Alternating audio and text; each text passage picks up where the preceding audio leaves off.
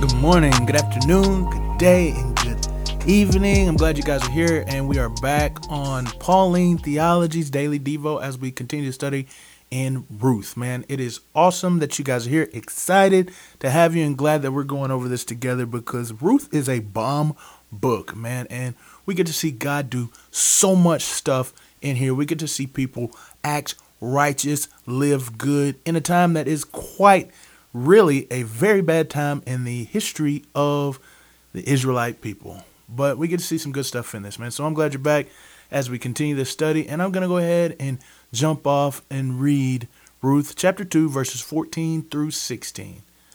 At mealtime, Boaz said to her, "Come here, that you may eat of the bread and dip your piece of bread in the vinegar."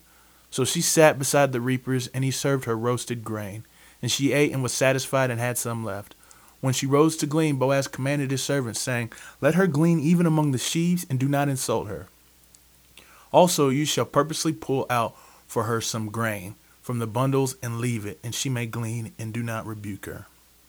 So Boaz is really helping her out, man. He is doing what he can to show favor to this woman who has been doing a wonderful job as taking care of her and her mother-in-law. So he's showing favor to her, telling the servants to hook her up and allow her to get not just the gleanings from the outside, but actually the grain that he would bring into his house, to his storehouses, he's allowing her to get. And he says, and nobody say nothing bad about her, man. Putting her under his protection. See, that's dope. That is awesome. Boaz is doing a great thing because he sees someone who needs help, the foreigner and the widow. He's doing what God has called him to do, what the scriptures talk about, what the scriptures teach. He's living that out. So what does it say about God? Well, it says that God is taking care of his people. He protects his people. So I missed an important thing yesterday when I was talking about Boaz and his relationship with Ruth. I missed an important thing. It says, Boaz says this, "May the Lord reward your work and your wages be full from the Lord, the God of Israel, under whose wings you have come to seek refuge." So right there, we already realized that first that Ruth has stuck with Naomi again because she transferred her faith.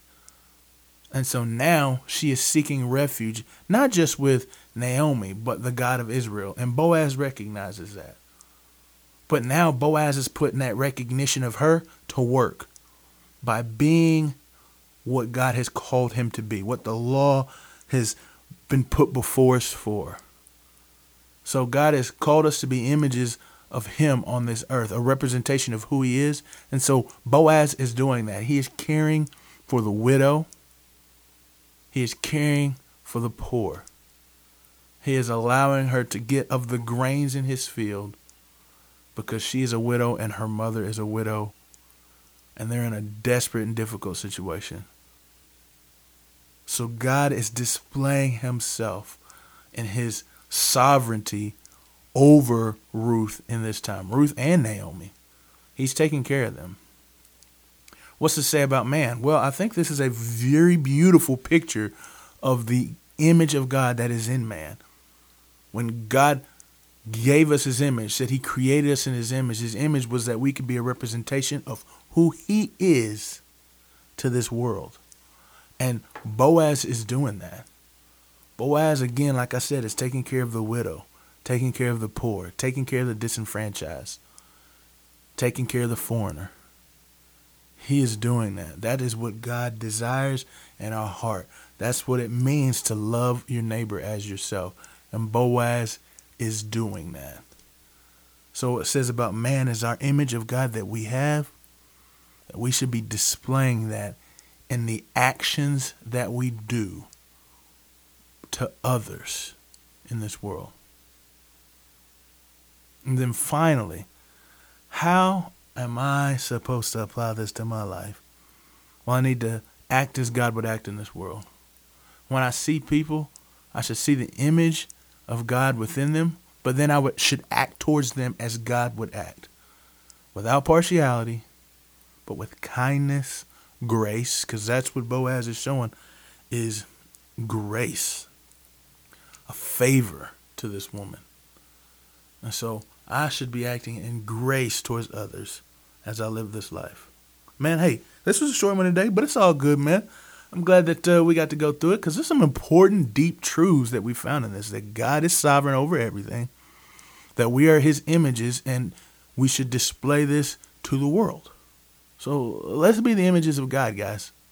Let's go out and live a life that would honor God's name by representing him the way that he desires to be represented. That's what it means to bear the name of Christ.